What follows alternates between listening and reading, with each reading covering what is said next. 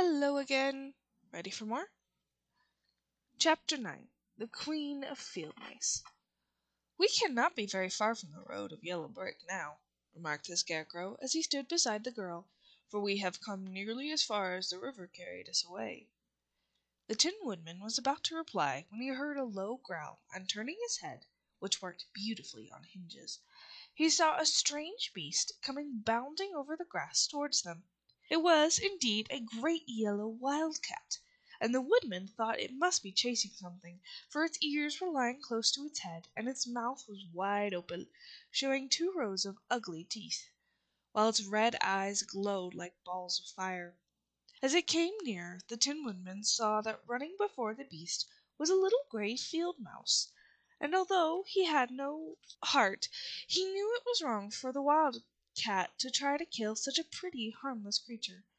So the Woodman raised his axe, and as the wildcat ran by, he gave it a quick blow that cut the beast's head clean off its body, and it rolled over on its feet in 2 pieces. The field mouse, now that it was freed from its enemy, stopped short, and coming slowly up to the Woodman, it said, in a squeaky little voice, "Oh, thank you ever so much for saving my life!" "Don't speak of it, I beg of you," replied the Woodman. "I have no heart, you know, so I am careful to help all those who may need a friend, even if it happens to be only a mouse." "Only a mouse!" cried the little animal, indignantly. "Why, I am Queen, the Queen of all field mice." "Oh, indeed!" said the Woodman, making a bow. "Therefore you have done a great deed, as well as a brave one, in saving my life," added the Queen. At that moment several mice were running up as fast as their little legs could carry them, and when they saw their Queen they exclaimed, "Oh, your Majesty, we thought you had been killed! How did you manage to escape the great wildcat?" And they all bowed so low to the little Queen that they almost stood upon their heads.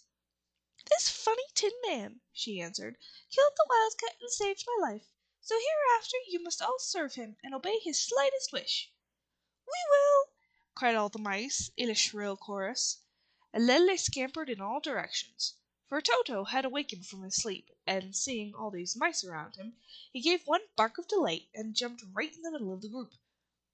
Toto had always loved to chase mice when he lived in Kansas, and he saw no harm in it.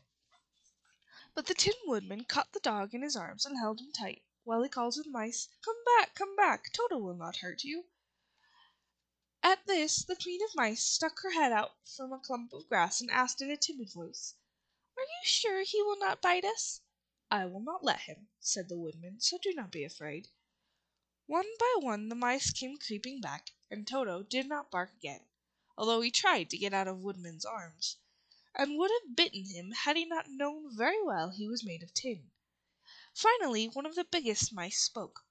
"Is there anything we can do," it asked, "to repay you for saving the life of our Queen?" "Nothing that I know of," answered the Woodman, but the Scarecrow, who had been trying to think, but could not because his head was stuffed with straw, said quickly, "Oh, yes, we have our friend, the Cowardly Lion, who is asleep in the poppy field." "A lion!" cried the little Queen. "Why, he would eat us all up!" "Oh, no," declared the Scarecrow, "the lion is a coward." "Really?" asked the mouse. "He says so himself," answered the Scarecrow, "and he would never hurt anyone who is our friend. If you will help us save him, I promise that he shall treat you all with kindness." "Very well," said the Queen. "We will trust you. But what shall we do?" "Are there many of these mice which call you Queen and are willing to obey you?" "Oh, yes, there are thousands," she replied. "Then send for them all to come here as soon as possible, and let each one bring a long piece of string." The Queen turned to the mice that attended her and told them to go at once and get all her people. As soon as they heard her orders they ran away in every direction as fast as possible. "Now," said the Scarecrow to the Tin Woodman, "you must go to these trees by the riverside and make a truck that will carry the lion." So the Woodman went at once to the trees and began to work, and he soon made a truck out of the limbs of trees, for which he chopped away all the leaves and branches. He fastened it together with wooden pegs, and made the 4 wheels out of short pieces of a big tree trunk. So fast and so well did he work, that by the time the mice began to arrive, the truck was all ready for them. They came from all directions, and there were thousands of them, big mice and little mice and middle-sized mice, and each one brought a piece of string in his mouth. It was about this time that Dorothy woke from her long sleep and opened her eyes. She was greatly astonished to find herself lying upon the grass, with thousands of mice standing around looking at her timidly. But the Scarecrow told her about everything, and turning to the dignified little mouse, he said, "Permit me to introduce you to Her Majesty the Queen." Dorothy nodded gravely, and the Queen made a courtesy, after which she became quite friendly with the little girl. The Scarecrow and the Woodman now began to fasten the mice to the truck, using the strings they had brought. One end of the string was tied around the neck of each mouse, and the other end to the truck. Of course, the truck was 1,000 times bigger than any of the mice who would draw it, but when all the mice had been harnessed, they were able to pull it quite easily. Even the Scarecrow and the Tin Woodman could sit on it, and were drawn swiftly by their queer little horses to the place where the lion lay asleep. After a great deal of hard work, for the lion was heavy, they managed to get him upon the truck. Then the Queen hurriedly gave her people order to start, for she feared if the mice stayed among the poppies too long, they also would fall asleep. At first the little creatures, many as they were, could hardly stir the heavily loaded truck. But the Woodman and the Scarecrow both pushed from behind, and they got along much better. Soon they rolled the lion out of the poppy bed to the green fields, where he could breathe the sweet fresh air again, instead of the poisonous scent of the flowers. Dorothy came to meet them, and thanked the little mice warmly for saving her companion from death. She had grown so fond of the big lion, she was glad he had been rescued. Then the mice were unharnessed from the truck, and scampered away through the grass to their homes. The Queen of Mice was the last to leave. "If you ever need us again," she said, "come out into the field and call, and we shall hear you and come to your assistance. Goodbye." "Goodbye," they all answered, and away the Queen ran, while Dorothy held Toto tightly lest he should run after her and frighten her. After this they sat down beside the lion until he should awaken, and the Scarecrow brought Dorothy some fruit from a tree near by, which she ate for her dinner.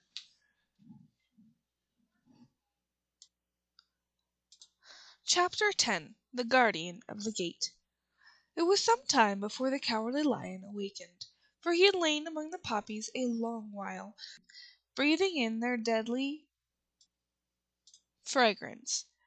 But when he did open his eyes and roll off the truck, he was very glad to find himself still alive. "I ran as fast as I could," he said, sitting down and yawning, "but the flowers were too strong for me. How did you get me out?" Then they told him of the field mice, and how they had generously saved him from death, and the Cowardly Lion laughed and said, "I have always thought myself very big and terrible, yet such small things as flowers came near to killing me, and such small animals as mice had saved my life. How strange it all is! But, comrades, what shall we do now?" "We must journey on until we find the yellow brick road again," said Dorothy, "and then we can keep on to the Emerald City." So the lion, being fully refreshed, and feeling quite himself again, they all started upon the journey, greatly enjoying the walk through the soft, fresh grass, and it was not long before they reached the road of yellow brick, and turned again towards the Emerald City where the great Oz dwelt. The road was smooth and well paved now, and the country about was beautiful, so that the travelers rejoiced in leaving the forest far behind, and with it the many dangers they had met in its gloomy shades. Once more they could see fences built beside the road, but these were painted green, and when they came to a small house, in which a farmer evidently lived, that also was painted green. They passed by several of these houses during the afternoon, and sometimes people came to the doors and looked at them, as if they would like to ask questions. But no one came near them, nor spoke to them, because of the great lion, for which they were very much afraid. The people were all dressed in clothing of a lovely emerald green color, and wore peaked hats like those of the Munchkins. "This must be the land of Oz," said Dorothy, "and we are surely getting near the Emerald City." "Yes," replied the Scarecrow, "everything is green here, while in the country of the Munchkins blue was the favorite color. But the people do not seem to be as friendly as the Munchkins, and I'm afraid we shall be unable to find a place to stay the night." "I should like to eat something besides fruit," said the girl, "and I'm sure Toto is nearly starved. Let us stop at the next house and talk to the people." So when they came to a good sized farmhouse, Dorothy walked boldly up to the door and knocked. A woman opened it just far enough to look out, and said, "What do you want, child? And why is that great lion with you?" "We wish to pass the night with you, if you will allow us," answered Dorothy, "and the lion is my friend and comrade, and would not hurt you for the world." "Is he tame?" asked the woman, opening the door a little wider. "Oh, yes," said the girl, "and he is a great coward, too, so that he will be more afraid of you than you are of him." "Well," said the woman, after thinking it over and taking another peep at the lion, "if that is the case you may come in, and I will give you some supper and a place to sleep." So they all entered the house, where there were, besides the woman, two children and a man. The man had hurt his leg, and was lying on a couch in a corner. They seemed greatly surprised to see so strange a company, and while the woman was busy laying the table, the man said, "Where are you going?" "To the Emerald City," said Dorothy, "to see the Great Oz." "Oh, indeed!" exclaimed the man. "Are you sure that Oz will see you?" "Why not?" she replied. "Why, it is said that he never lets anyone come into his presence. I have been to the Emerald City many times, and it is a beautiful and wonderful place, but I have never been permitted to see the Great Oz, nor do I know of any living person who has seen him." "Does he ever go out?" asked the Scarecrow. "Never. He sits day after day in the great throne room of his palace, and even those who wait upon him do not see him face to face." "What is he like?" asked the girl. "This is hard to tell," said the man thoughtfully. "You see, Oz is a great wizard, and can take on any form he wishes, so that some say he looks like a bird, and some say he looks like an elephant, and some say he looks like a cat. To others he appears as a beautiful fairy, or a brownie, or in any other form that pleases him. But who the real Oz is, when he is in his own form, no living person can tell." "That is very strange," said Dorothy, "but we must try in some way to see him, or we shall have made our journey for nothing." "Why do you wish to see the terrible Oz?" asked the man. "I want to get him to give me some brains," said Scarecrow eagerly. "Oh, Oz could do that easily enough," declared the man. "He has more brains than he needs." "And I want him to give me a heart," said the Tin Woodman. "That will not trouble him," continued the man, "for Oz has a great collection of hearts, of all sizes and shapes." "And I want him to give me courage," said the Cowardly Lion. "Oz keeps a great pot of courage in his throne room," said the man, "which he has covered with a golden plate, to keep it from running over. He will be glad to give you some." "And I want him to send me back to Kansas," said Dorothy. "Where is Kansas?" asked the man in surprise. "I don't know," replied Dorothy sorrowfully, "but it is my home, and I'm sure it's somewhere." "Very likely. Well, Oz can do anything, so I suppose he will find Kansas for you. But first you must go see him, and that will be a hard task, for the Great Wizard does not like to see anyone, and he usually has his own way. But what do you want?" he continued, speaking to Toto. Toto only wagged his tail, for, strange to say, he could not speak. The woman now called to them that supper was ready, so they gathered around the table, and Dorothy ate some delicious porridge and a dish of scrambled eggs and a plate of nice white bread, and enjoyed her meal. The lion ate some of the porridge, but did not care for it, saying it was made from oats, and oats were food for horses, not for lions. The Scarecrow and the Tin Woodman ate nothing at all. Toto ate a little of everything, and was glad to get a good supper again. The woman now gave Dorothy a bed to sleep in, and Toto lay down beside her, while the lion guarded the door of her room so she might not be disturbed. The Scarecrow and the Tin Woodman stood up in a corner and kept quiet all night, although of course they could not sleep. The next morning, as soon as the sun was up, they started on their way, and soon saw a beautiful green glow in the sky just before them. "That must be the Emerald City," said Dorothy.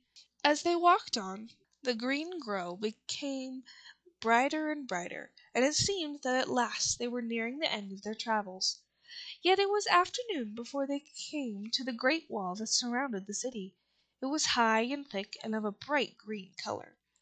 In front of them, at the end of the road of yellow brick, was a big gate, all studded with emeralds that glittered so in the sun that even the painted eyes of the Scarecrow were dazzled by their brilliancy. There was a bell beside the gate, and Dorothy pushed the button and heard a silvery tinkle sound within. Then the big gate swung slowly open, and they all passed through and found themselves in a high arched room, the walls of which glistened with countless emeralds. Before them stood a little man about the size of the Munchkins. He was clothed all in green, from his head to his feet, and even his skin was of a greenish tint. At his side was a large green box. When he saw Dorothy and her companions, the man asked, "What do you wish in the Emerald City?" "We came here to see the Great Oz," said Dorothy. The man was so surprised at the answer that he sat down to think it over. "It has been many years since anyone asked me to see Oz," he said, shaking his head in perplexity. "He is powerful and terrible, and if you come on an idle or foolish errand to bother the wise reflections of the Great Wizard, he might be angry and destroy you all in an instant." "But it is not a foolish errand, nor an idle one," replied the Scarecrow. "It is important, and we have been told that the Oz is a good wizard." "So he is," said the Green Man, "and he rules the Emerald City wisely and well. But to those who are not honest, or who approach him from curiosity, he is most terrible, and few have ever dared to ask to see his face. I am the Guardian of the Gates, and since you demand to see the Great Oz, I must take you to his palace. But first you must put on these spectacles." "Why?" asked Dorothy. "Because if you did not wear spectacles, the brightness and glory of the Emerald City would blind you. Even those who live in the city must wear spectacles night and day. They are all locked on, for Oz so ordered it when the city was first built, and I have the only key that will unlock them." He opened the big box, and Dorothy saw that it was filled with spectacles of every size and shape. All of them had green glasses in them. The Guardian of the Gates found a pair that would just fit Dorothy, and put them over her eyes. There were two golden bands fastened to them that passed around the back of her head, where they were locked together by a little key that was at the end of a chain the Guardian of the Gates wore around his neck. When they were on, Dorothy could not take them off had she wished, but of course she did not want to be blinded by the glare of the Emerald City, so she said nothing. Then the Green Man fitted spectacles for the Scarecrow, and the Tin Woodman, and the Lion, and even on little Toto, and all were locked fast with the key. Then the Guardian of the Gates put on his own glasses, and told them he was ready to show them into the palace. Taking a big golden key from a peg on the wall, he opened another gate, and they all followed him through the portal into the streets of the Emerald City. Well, we finally got to where we need to be. Can't wait to see what happens next.